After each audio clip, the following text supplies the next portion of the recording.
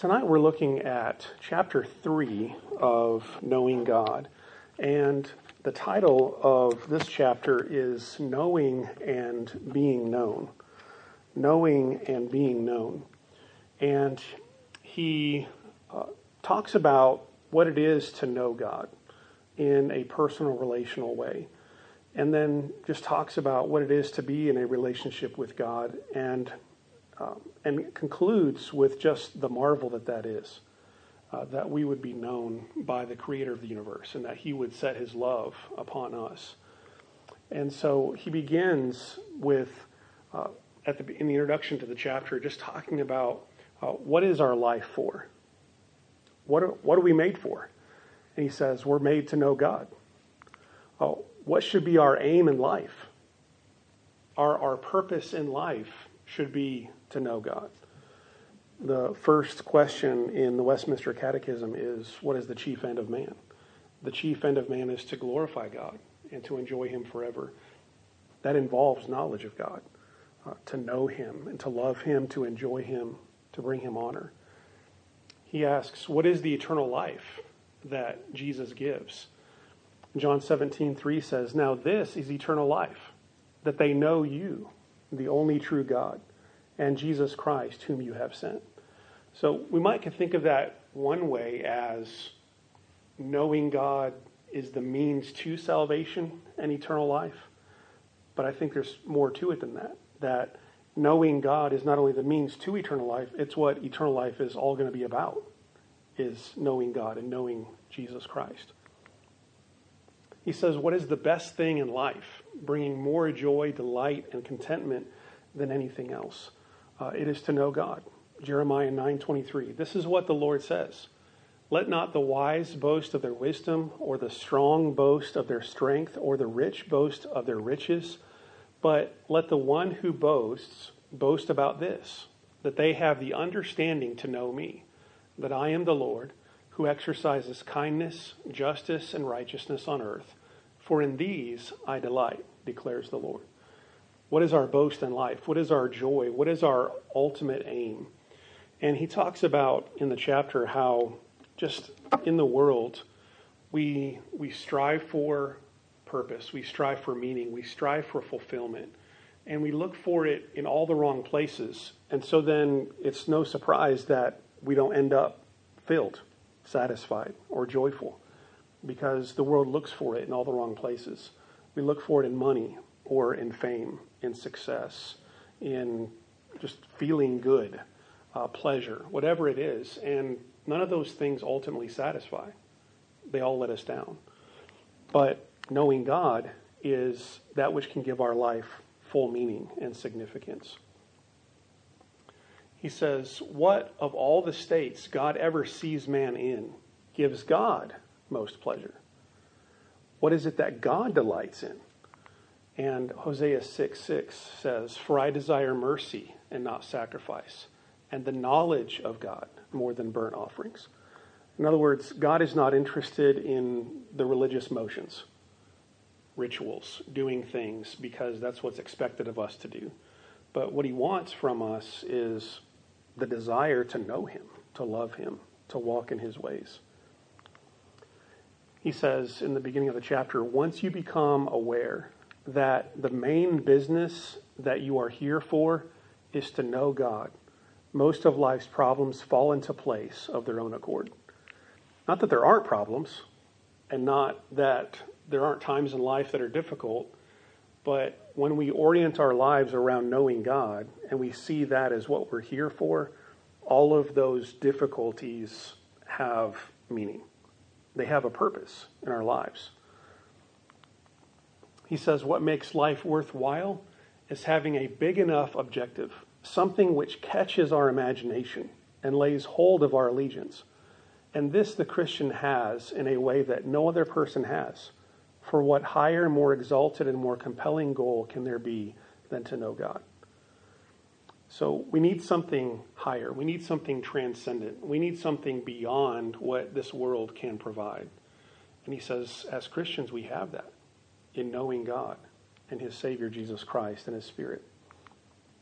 So what does it mean then to know God? knowing God is more complex than knowing another person. And in this section of the chapter, he talks about different ways that knowledge works. And we know things differently depending on the type of thing that is. And he talks about different levels of knowledge. So you might have abstract things that you can learn academically, like language or philosophy. But then you have concrete things, but inanimate, not living. And so you might investigate them. You feel them, you hold them, you can touch them. You can get to know that thing through just interacting with it. But it's inanimate. There's only so much to it. Then you move up higher on the chain of knowledge to something that is alive. And when something is alive, like an animal, you can get to know that animal, but it takes longer to get to know an animal than, say, a rock. Because that animal has characteristics and it acts differently under different situations. And different stimuli can affect that animal. And so there's knowing that animal is more complex. Well, then you go up even higher than that. Your knowledge of a sentient being, a person made in the image of God. We are complex beings, rational, thinking, complex beings. To get to know a person is much more challenging than to get to know anything else in creation. And we can even have different levels of knowledge of people, can't we? So we can have an acquaintance level knowledge. We can have a casual friendship knowledge. We can have a good friendship knowledge, the knowledge of a spouse. So we have different levels of knowledge even of people. And then within that, he talks about how getting to know a person changes. It's different if we're interacting with someone who's an authority, so maybe a dignitary or somebody like that. And with a person like that, the person who is an authority, the person who is of higher nobility, that person often will take the initiative in opening up themselves to being known.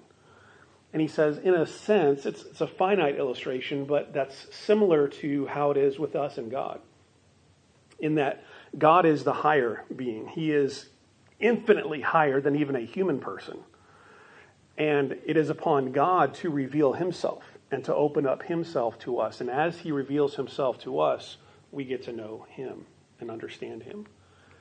He says what happens is that the Almighty Creator, the Lord of hosts, the great God before whom the nations are as a drop in a bucket, comes to you and begins to talk to you through the words and truths of Holy Scripture.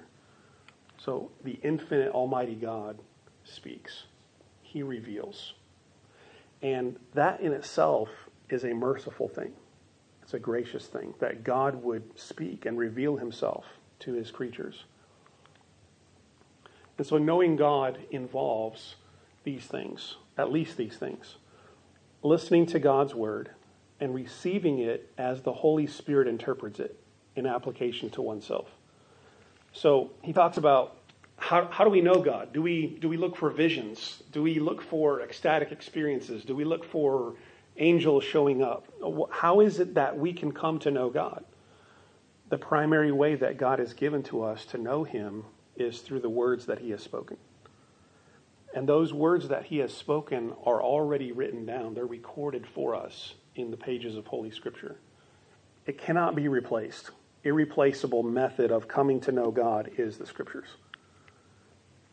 Which there's an inference that we can draw from that. If we're not in the Scriptures, then our knowledge of God will suffer. We will not grow in our knowledge of God as we should if we're not in Scripture, because that's the primary way that he's given to reveal himself to us. Another way that we can come to know God is noting God's nature and character as his word and works reveal it. So we can come to see and know who God is through his word that he has spoken, but there is still knowledge of God in what God does, right? And one of the primary things that we can see and observe in what God does is in the natural world. The psalmist in Psalm 19 says, "The heavens declare the glory of God." The skies proclaim the work of his hands. So we can look at the natural world and we can get to know God in at least certain aspects of God's nature and being and power and wisdom through what he's made, and also through what he has spoken. I would add also that not only in creation, but I would say also providence is one of God's works that reveals his nature and his character. And providence is basically anything that God oversees that happens in the world, isn't it? So just think the way that God orders our lives, the way that God has graciously blessed us, the way that God weaves trials and blessings in our lives. All of these things, all of his works can reveal aspects of his nature and his character. Accepting his invitations and doing what he commands. So, reading God's word, understanding it in the way that the Holy Spirit reveals it to us, knowing who God is and his nature and his character, but we can't really come to know God in a personal way if we are not positively inclined toward God. And so there is an openness of heart, a willingness to receive, a willingness to follow and obey. And that positive response to God's words draws us deeper and draws us closer to him. Recognizing and rejoicing in the love that he has shown in thus approaching you and drawing you into his divine fellowship. God makes the initial move, doesn't he? God makes the initial move. God draws us in. As we respond to that loving grace of God, then we are drawn deeper into a knowledge of who God is. So just recognizing, rejoicing in his grace that draws us into fellowship with him. Knowing Jesus. One really important way for us to know God, to know him better, is through Jesus Christ. Because Jesus is the ultimate revelation of God, isn't he? Jesus is the perfect revelation of God. John 1:1 says that in the beginning was the Word was with God, the Word was God. And that Word became flesh and lived among us. And we beheld his glory. John 1:18 says, no one's ever seen God, but the one and only Son, the only begotten of the Father, he has revealed him. He has declared him. Hebrews 1 says that Jesus is the express image of the person of the Godhead, the radiance of his being. And so we know God through knowing Jesus. As Jesus said to Philip, if you've seen me, you've seen the Father. And so we can come to know God through knowing Jesus. And he talks about how Jesus was known by his disciples. And clearly they had a unique opportunity, didn't they? In that here is Jesus in the flesh, in body, God-man here among his people. And those 12 men interacted with Jesus on a day-in, day-out basis for roughly 3 years. And of them, Peter, James, and John probably got to know him even better than the 12, the inner circle of Jesus' disciples. But those people who saw Jesus, who interacted with him, they had a relationship with Jesus as we have with one another, as a person to a person. He was a real man in the flesh in front of them. And so they had the opportunity to see Jesus' miracles, to hear his teachings, to hear his words from his own mouth.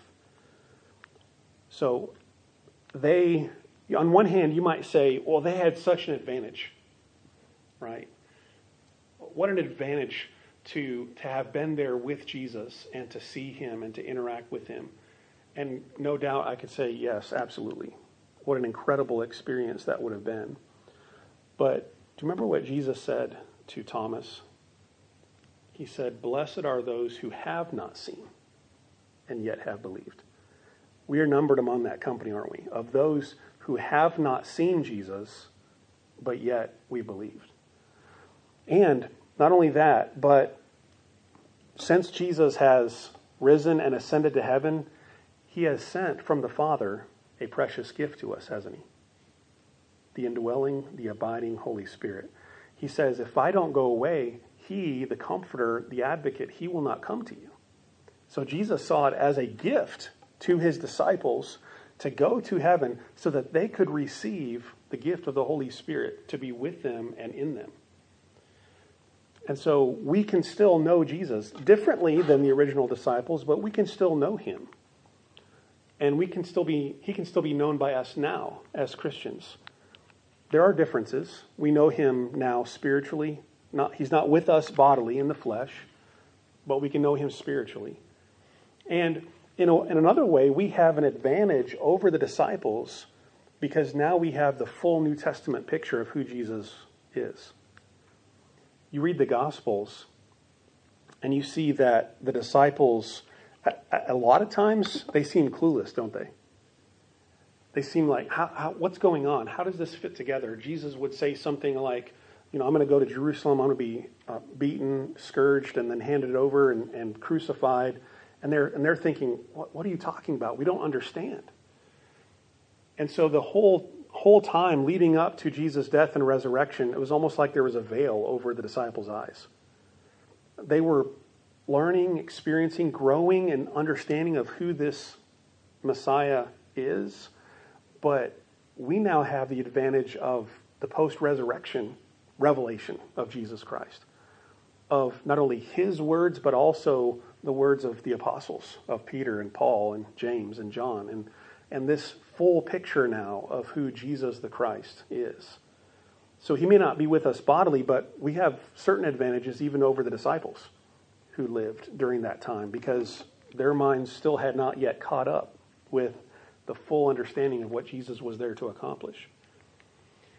Jesus continues to speak to us through his word. We may not be able to hear his audible voice like Peter, James, and John did, but we still have his words, don't we? We still have his words. He still continues to speak, not only in just the things that he said himself, in quotes, in the Gospels, but even then through his apostles, whom he authorized to speak on his behalf. We have his words. And so we still have a relationship with Jesus of personal discipleship, of getting to know him, of getting to know his ways, of learning of his truths and his commands. And so we still relate to Jesus. And that is a means, a door, if you will, of relating to God the Father. In this section of the chapter, he says, Jesus' voice is heard. When Jesus' claim is acknowledged, his promise trusted, and his call answered. From then on, Jesus is known as shepherd, and those who trust him he knows as his own sheep. This is in the context of him quoting from John chapter 10. I know my sheep, I call them by name, and they follow me, and I give unto them eternal life. So those who hear Jesus in that sense of a loving, effectual call, they are known by him as his sheep, and they know him. So what does it mean then to know God? He says it's a personal matter. It is a matter of personal dealing, meaning that we have to be personally engaged. Not in an academic sense, but in a relational sense. In a sense of that involves our whole person, of emotion and intellect and will, all of the aspects of our being.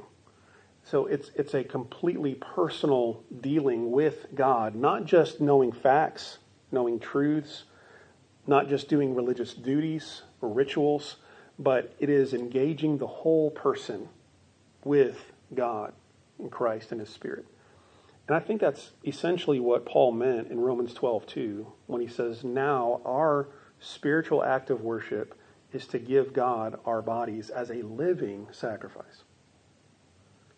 Not just our physical bodies, but I think by that he meant our whole selves. All of us, every aspect of our being, to give to God daily, a living sacrifice, every day, every moment of our lives. It's a matter of personal dealing. He says it's a matter of personal involvement. And by that is a subtle distinction, meaning that there is a level of commitment.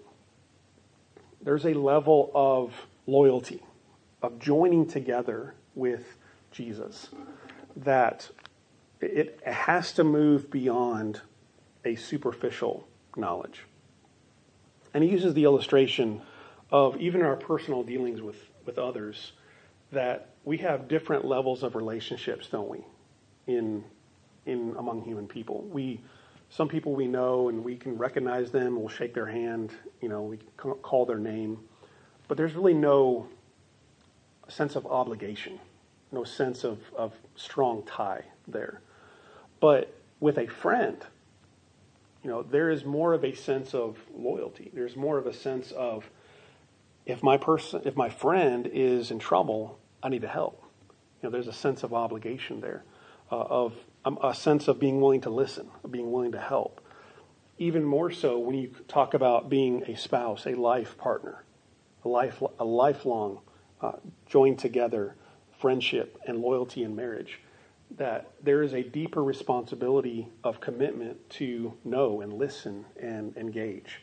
And that's what he means here in this personal involvement with God, that not only should it involve every aspect of our being, but it should involve a level of commitment and loyalty, and getting to know God as we would want to know the closest personal relationship in our earthly life. He says knowing God is a matter of grace, meaning that initially, that the only way that we can know God is because he has chosen to know us. So knowing God is really a response to being known by God. It is God in sovereign love, in sovereign grace, setting his affection on people and lovingly drawing them to himself in speaking to them, not only in the word, but also speaking to them by his Spirit, to draw them and to awaken them and to open up their eyes and ears and minds to know God. As it says in Scripture, we love him. Why? Because he first loved us. So we can know God because we've been known by God. It is a matter of grace. He says, we do not make friends with God. God makes friends with us, bringing us to know him by making his love known to us. God initiates the friendship. He initiates the act of love. And then he concludes with that idea then that God, out of grace, knows us so that then we are known by God. He says, what matters supremely, therefore, is not in the last analysis the fact that I know God, but the larger fact which underlies it, the fact that he knows me. That is the foundation of it all. And that thought is what keeps this lifelong pursuit of knowing God. It keeps it from becoming a legalistic, self-righteous enterprise. Because we know that there would be absolutely no possibility of knowing God without him knowing us. And so then it doesn't become a pursuit of God for the sake of earning anything, or the sake of achieving anything, or the sake of competing with anyone, or comparing ourselves to anyone. The whole purpose in pursuing God is because he first pursued us. That needs to be the foundation for our pursuit of God. And kind of the thought that he ends with is that we need to have this perspective of grace so that can undergird our drive, our pursuit of knowing God.